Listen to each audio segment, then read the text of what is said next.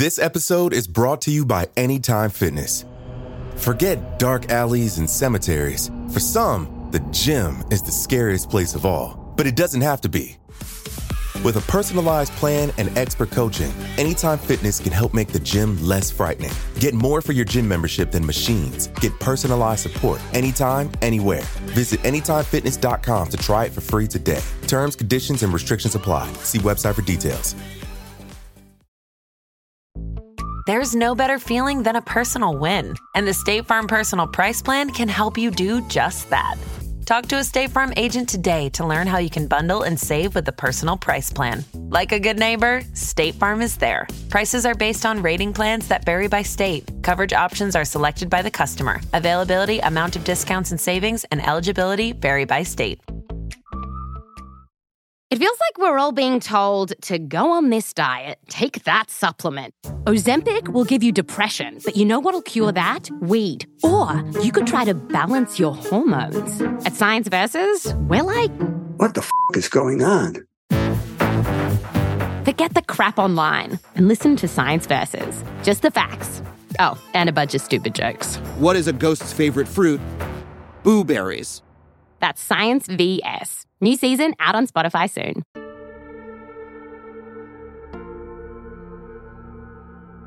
Of all the valuable gems unearthed from deep below the ground, none is more precious or more coveted than the diamond. And among the various classifications of diamonds, there is none that is more precious than the elusive, naturally occurring blue diamonds, which make up only 0.1% of all diamonds in existence.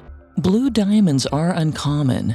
Their Type 2b classification indicates that their atomic structure lacks the element of nitrogen, and thus they can absorb a higher spectrum of light rays. If you expose a blue diamond to UV light, it will maintain an afterglow for a few seconds, shifting from blue to green in a stunning display of light and color. Is it possible that this fantastic glow indicates something more, some deeper power inherent in blue diamonds? In the 1960s, a group of scientists sought to answer that question by testing the effect of light on the infamous Hope Diamond. The Hope Diamond had a history spanning over 300 years. Its legacy was the series of gruesome, tragic deaths suffered by many of its previous owners. The scientists dimmed the lights and exposed the Hope Diamond to UV light. When the experiment was done, they turned off all the lights to see how the diamond glowed. The Hope Diamond didn't glow blue or even green. It cast a shade of dark, murderous red onto the scientists. Some of them were excited. They had just proved that the Hope Diamond was unique in its chemical makeup. But others were concerned. The deep, menacing crimson that the diamond cast about seemed like some kind of warning, or perhaps it was a confirmation that the diamond was truly cursed.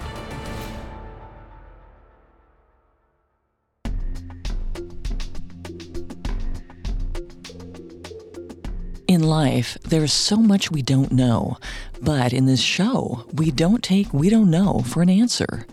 Every Thursday, we investigate the greatest mysteries of history and life on Earth. Welcome to Unexplained Mysteries, a Parcast original. I'm your host, Richard. And I'm your host, Molly. At Parcast, we are grateful for you, our listeners. You allow us to do what we love. Let us know how we're doing. Reach out on Facebook and Instagram at Parcast and Twitter at Parcast Network. And if you enjoy today's episode, the best way to help us is to leave a 5-star review wherever you're listening. It really does help.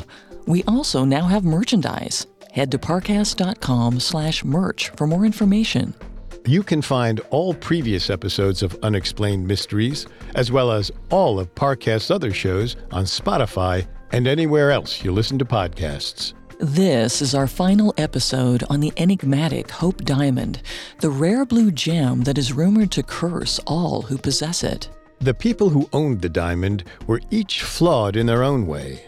It's likely they would have met their unfortunate fates even if they'd never encountered the Hope Diamond. Could the diamond be merely a scapegoat? Or could there really be a curse? In our last episode, we covered nearly 300 years of the Hope Diamond's tragic history. The diamond was discovered in the 1660s by the French explorer and merchant Jean-Baptiste Tavernier, who christened the stone Tavernier's Blue. Tavernier sold the gem to the Sun King, King Louis XIV of France.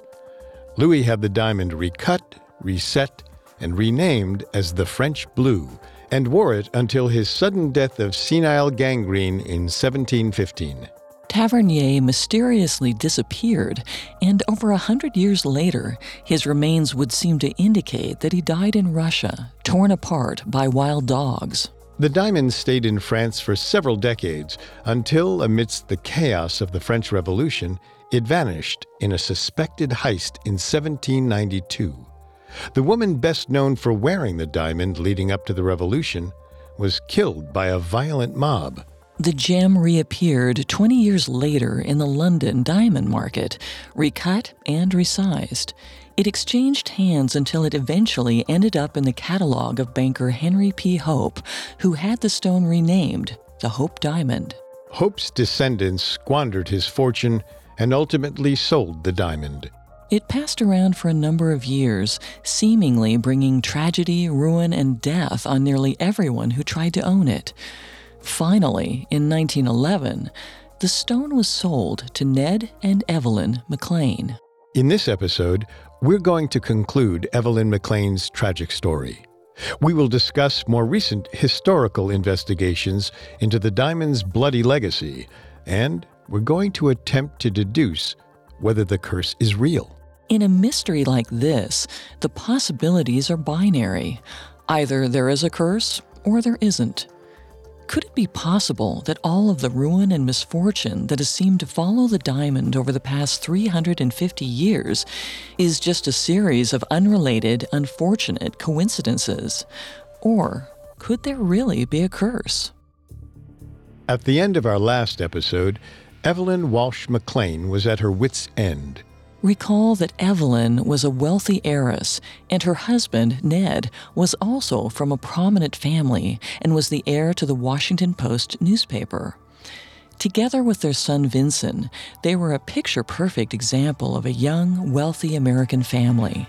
But in 1911, Ned purchased the Hope Diamond from jeweler Pierre Cartier as a gift for Evelyn. Evelyn was enamored with the diamond, but the substantial purchase drew unwanted public attention. Cartier had relayed the diamond's sordid history to Evelyn when he was attempting to make the sale. After the McLeans bought the diamond in 1911, the New York Times published a report of the diamond's sale and wrote up a brief history of the diamond's ownership and the rumors of the curse. Evelyn started hearing from concerned friends and family who urged her to get rid of the diamond. May Yohe, an actress who had owned the diamond with her husband in the early 1900s before losing their entire fortune, personally reached out to Evelyn and urged her to destroy the diamond. In her own words, May expressed regret that she hadn't destroyed the diamond when she had the chance.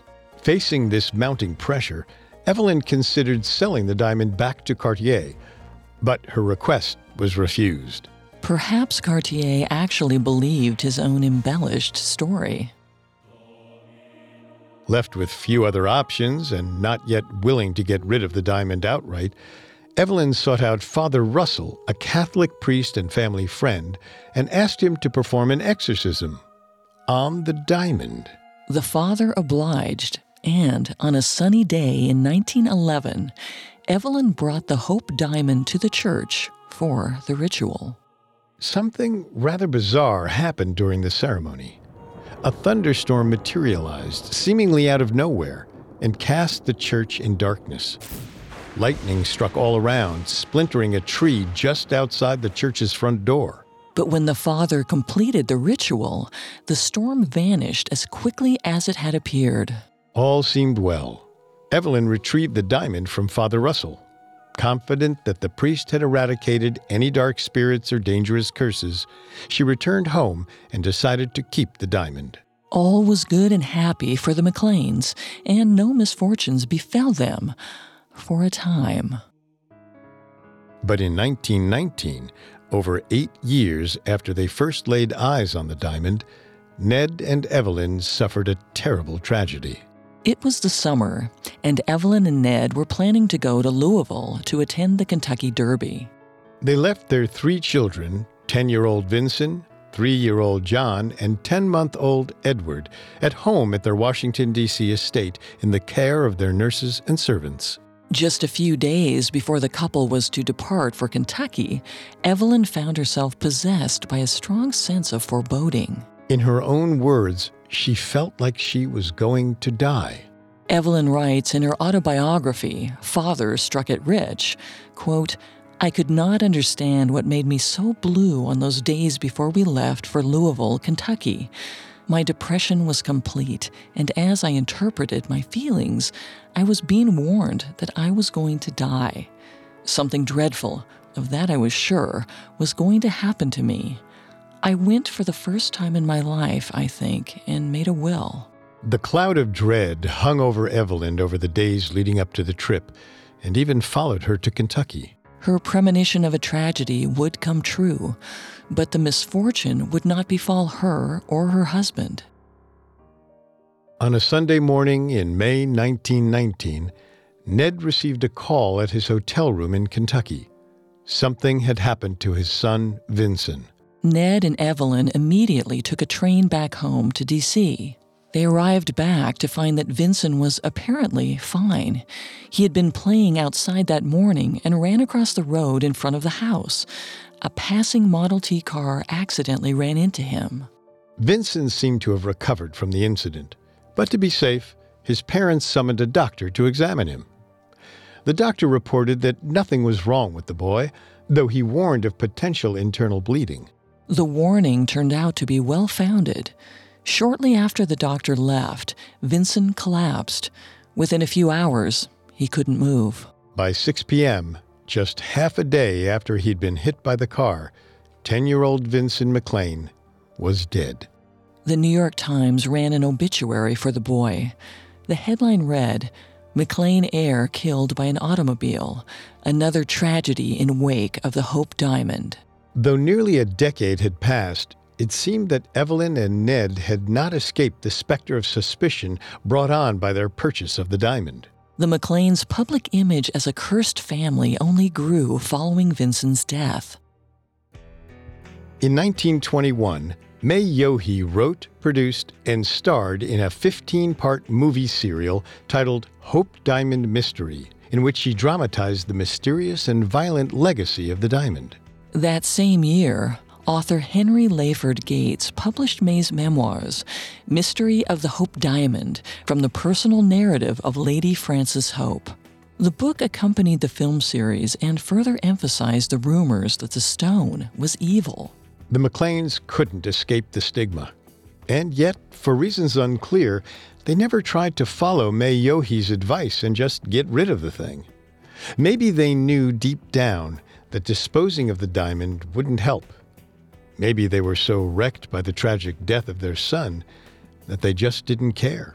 Either way, the curse of the Hope Diamond would not be Evelyn and Ned's problem for much longer. Like the French kings, the suicidal merchants, and the hapless socialites before them, the McLeans would soon meet their respective ends. We will discuss the diamond's current resting place and the modern attempts to explain the curse right after this. This episode is brought to you by Anytime Fitness. Forget dark alleys and cemeteries. For some, the gym is the scariest place of all, but it doesn't have to be. With a personalized plan and expert coaching, Anytime Fitness can help make the gym less frightening. Get more for your gym membership than machines. Get personalized support anytime, anywhere. Visit AnytimeFitness.com to try it for free today. Terms, conditions, and restrictions apply. See website for details. Now, back to the story. When they'd purchased the Hope Diamond from Pierre Cartier in 1911, Evelyn and Ned McLean must have felt like they had everything life could offer. They were young, rich, with a magnificent estate and a beautiful family.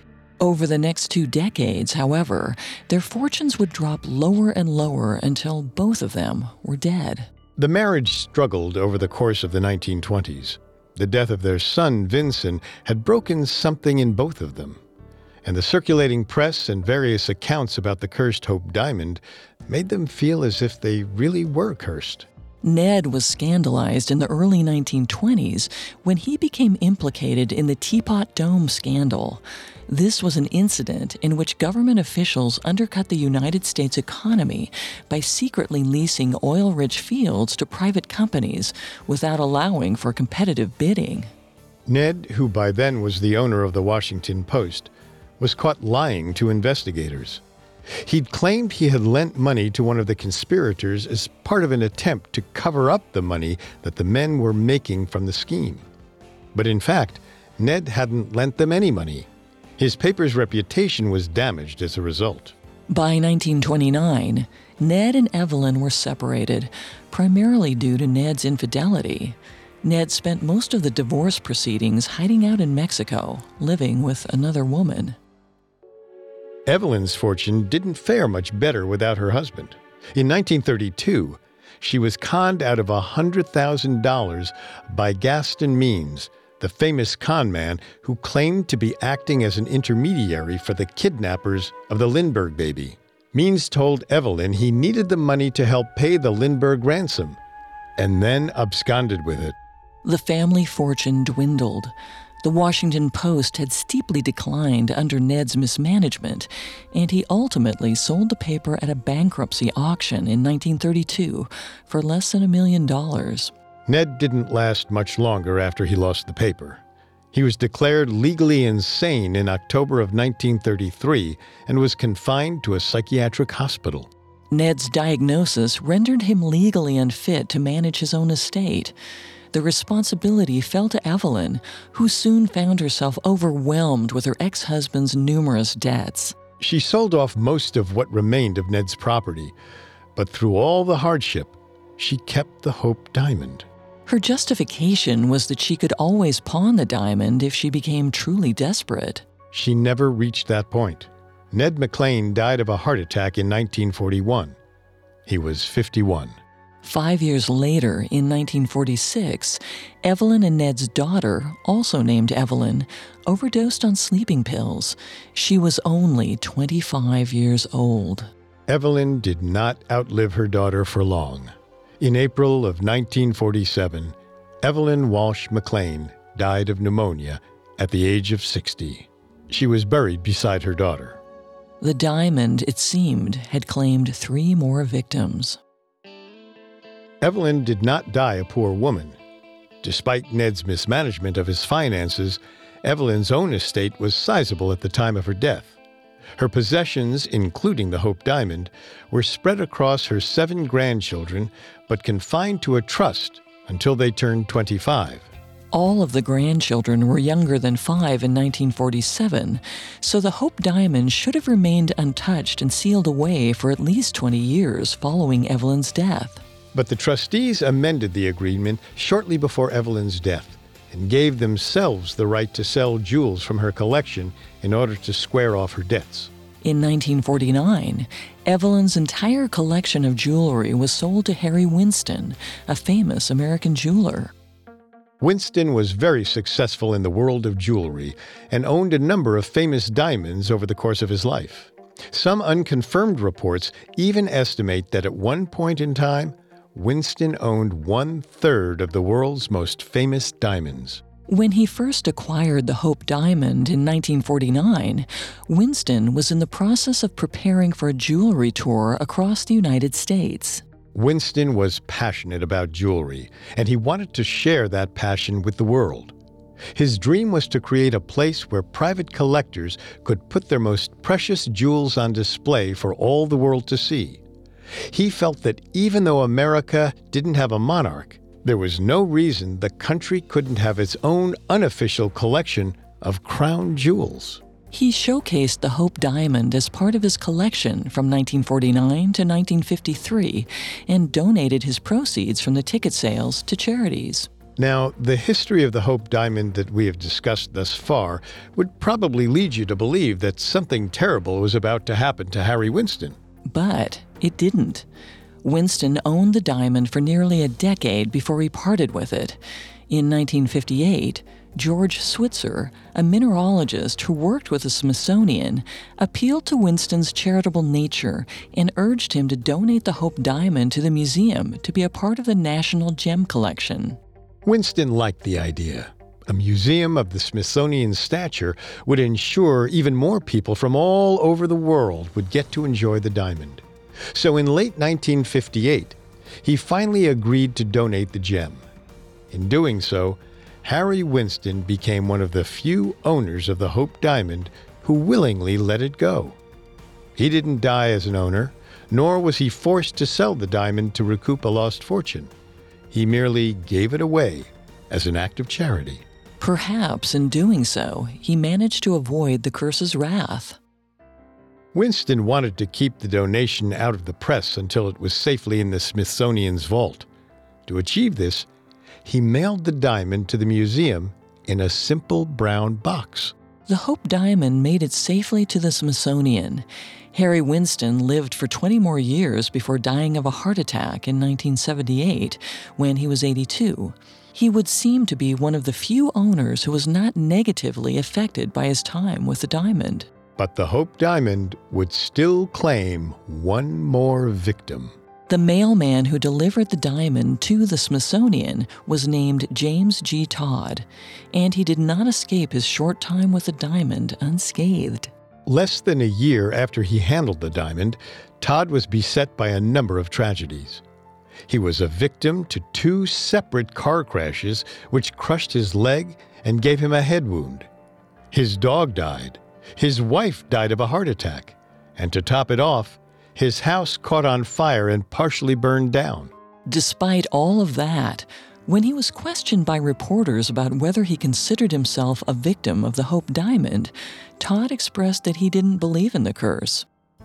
The Hope Diamond officially became the property of the Smithsonian Museum on November 10, 1958.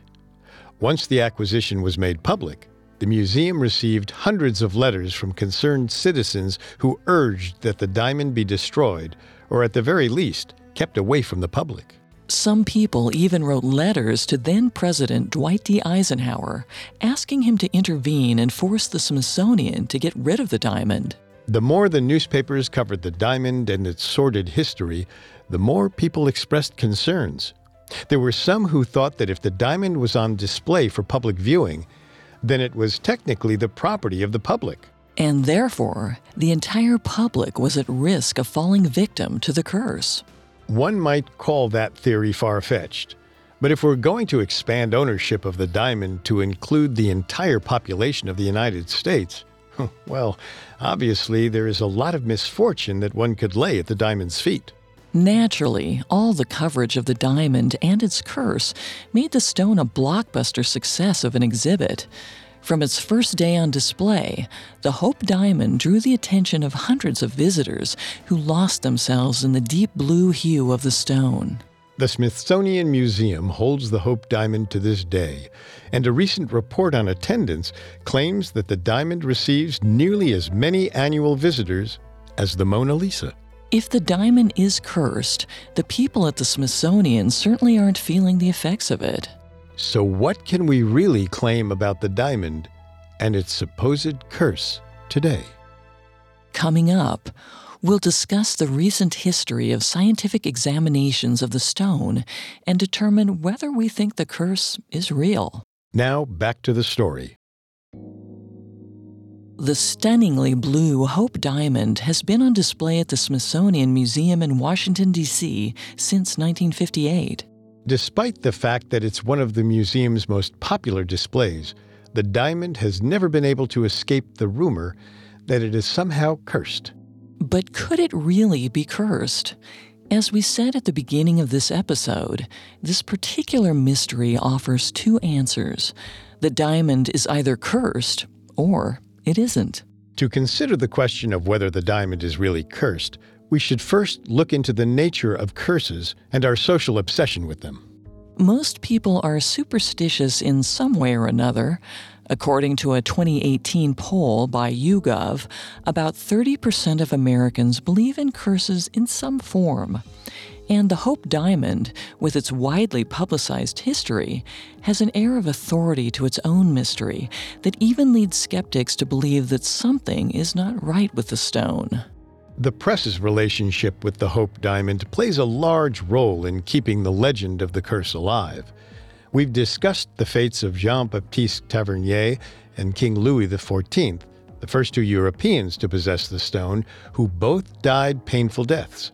But there is another figure from the same time who was once believed to be another early victim of the curse of the Hope Diamond. There is a story of a man named Nicolas Fouquet, a superintendent in the court of Louis XIV, who borrowed the diamond shortly before he fell out of favor with the king, was arrested for embezzlement, and ultimately died in solitary confinement. Now, we didn't mention Fouquet in our last episode, despite the fact that he has long been named as one of the victims of the Hope Diamond curse. That's because he almost definitely wasn't. Fouquet was arrested in 1661, and Tavernier didn't sell the French blue to King Louis XIV until 1668. There was no way he could have borrowed the diamond. Nicolas Fouquet was a false victim. He was easily proven to have had nothing to do with the Hope Diamond. And yet, his name has appeared in articles about the Hope Diamond curse, some published as recently as 2018. You might wonder how Fouquet even became associated with the Hope Diamond. The answer? The same 1911 New York Times article that reported on the sale of the Hope Diamond to Evelyn and Ned McLean and published a history of the diamond's victims. We mention this to illustrate that there is a lot of misinformation about the Hope Diamond, the curse, and its alleged victims, and that misinformation has only added to the suspected mystery. So let's discuss the quote-unquote facts of this case. If we accept that there is a curse, then how did it begin? There are a few possibilities here. Probably the most popular is that Jean-Baptiste Tavernier unleashed the curse when he first acquired the blue diamond. Recall that Tavernier claimed to have purchased the diamond, but no record of the seller exists in any of his notes.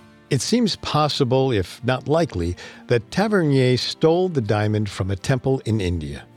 His journaled account of the cursed thief who perished at the temple doors after trying to remove a blue diamond feels like a projection of his own fears and experiences in stealing the diamond. So the question then would be whether the curse applied to Tavernier specifically, or if it stuck with the diamond as it changed hands. Tavernier's life definitely took a downward turn after he acquired the diamond. During the 1660s, Tavernier had been a rich, successful merchant, beloved by his wealthy customers in the European nobility. But in the 1680s, Tavernier was exiled from his native France by anti-Protestant legislation enacted by King Louis XIV, the very man he had sold the French blue to. Tavernier vanished from the history books shortly after that. It would be 100 years before anyone found his grave in a Russian cemetery. Remember, Tavernier was said to have met his demise at the hands of vicious wild dogs. But looking into the research, there's actually very little proof of this. That version of the story actually comes from the 1911 New York Times article, and the writer seems to have gotten it from Pierre Cartier, the merchant who sold the diamond to the McLeans. As to the question of how Cartier came by that knowledge, well, maybe he was just really invested in making that sale. So the Tavernier account is interesting, if not 100% verified. But how do you then account for all the other people who seem to have met their end because of their contact with the Hope Diamond? A second theory about what caused the curse comes from an ancient Indian belief about the inherent power that diamonds possess. This belief states that diamonds hold the powers of the gods. Cutting them too much runs the risk of releasing that power and even insulting the gods. But in the 1600s, Europeans preferred diamonds to be cut to have sharper edges and angles. In 1673, Louis XIV had the French blue recut from its rough, natural shape to the more popular French style. In doing so, he removed nearly 42 carats of mass from the diamond. If there were any godly powers held within the blue stone, Louis XIV almost certainly released them. Louis XIV died of senile gangrene.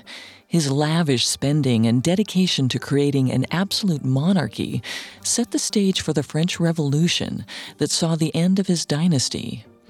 In the absence of proof that Tavernier really was killed by wild dogs, Louis XIV seems to be the first confirmed victim of the Hope Diamond. But again, the question remains of whether that means that the diamond carried the curse with it. After all, Francis Hope, May Yohe, and the Macleans never had the diamond cut, as far as we know. And they still suffered tragedies while in possession of the diamond. On the other hand, Harry Winston did have the diamond slightly recut, reportedly to help emphasize the diamond's brilliance. And as we've said, he never seemed to suffer from any kind of great tragedy. If cutting the diamond was the cause of the curse, then the curse itself would seem rather inconsistent. Which leaves one more theory about what brought about the curse, if there was a curse at all. There is one train of thought that puts forward the idea that all blue diamonds, by their nature, are cursed. They're certainly rare, but if this is true, what would be the linking factor between every single diamond? After all, it's not like there are many famous blue diamonds that are also believed to be cursed. What makes blue diamonds special? What even makes them blue? In the 1960s, a group of scientists set out to answer that exact question. In 1965, the Smithsonian loaned the Hope Diamond to a South African museum as part of an exhibit. A team of South African scientists was granted permission to examine the diamond under shortwave ultraviolet light to observe the diamond's phosphorescent capabilities. Unlike other more common diamonds, blue diamonds contain no nitrogen, but instead have trace elements of boron, which give them the Type 2b classifications. Type 2b diamonds can actually absorb high-energy lights and emit them for a short time after exposure. Prior to 1965, all blue diamonds were known to glow in blue or green-colored light after a period of UV exposure. But when the South African scientists bathed the Hope Diamond in ultraviolet light, they were presented with a radically different result. The scientists stood in darkness around the Hope Diamond, baffled by what they were seeing. The diamond didn't glow blue or green. It glowed a deep hue of blood red. The team was awestruck. None of them had ever seen anything like it before, and none of them could explain why the diamond glowed in such a unique color. Most of them assumed it was a clear signifier of the diamond's sinister curse. The mystery of the Hope Diamond's red glow remained unsolved until 2008, when Jeffrey Post, the curator of gems and minerals at the Smithsonian, repeated the UV test. As before, Post's team bathed the diamond in UV light. After it had emitted the mysterious red glow, the team used spectrometers to measure readings off the diamond. The results were fascinating. The Hope Diamond did have a green glow, but that green glow was far less intense on the spectrum than the red peak. Post then repeated the test on a number of other blue diamonds. The Hope Diamond was believed to be the first and only blue diamond that glowed red. But Post discovered that all blue diamonds glow red, just at lower intensities than the Hope Diamond, that we can't see without scientific equipment. It is the size, structure, and density of the diamonds that determines which color of light we see with the naked eye. Post theorized that the Hope Diamond had a higher concentration of boron than most other blue diamonds, and thus its red glow was visible to human eyes and its green glow was not. Even among the ultra-rare class of blue diamonds, the Hope Diamond is unique. Unique, yes, but can anyone really claim that it's cursed? Based on all we've learned about the diamond's history and the elemental makeup that distinguishes it from other precious gems, I'd say no, there is no curse. Consider the personalities that would be drawn to a gem so big and valuable. Louis XIV wouldn't have somehow been a better king if he'd never come across the diamond. The French Revolution would still have happened. Francis Hope would have splurged his money away with or without the diamond in his possession. And the same can be said for Ned and Evelyn McLean. The Hope diamond is rare, even among the rarest of gems, but its curse seems more like a circumstantial byproduct of the lifestyles that its owners led. As they say, more money, more problems. And you would have needed a lot of money to count yourself among the owners of the Hope diamond. Today, the diamond rests in the Smithsonian Museum in Washington, D.C., where anyone can come observe it. Perhaps for everyone's sake, that is for the best.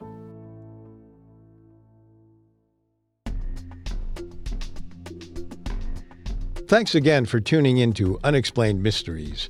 We'll be back Thursday with a new episode. You can find all previous episodes of Unexplained Mysteries, as well as all of Parcast's other shows on Spotify and anywhere else you listen to podcasts. Several of you have asked how to help us. If you enjoy the show, the best way to help is to leave a 5-star review. And don't forget to follow us on Facebook and Instagram at Parcast and Twitter at Parcast Network. We'll see you next time. See you next Thursday. And remember, never take "we don't know" for an answer. Unexplained Mysteries was created by Max Cutler, is a production of Cutler Media, and is part of the Parcast Network. It is produced by Max and Ron Cutler, sound design by Dick Schroeder, with production assistance by Ron Shapiro and Paul Liebeskind. Additional production assistance by Maggie Admire and Carly Madden. Unexplained Mysteries is written by Christian Cernascus and stars Molly Brandenburg and Richard Rossner.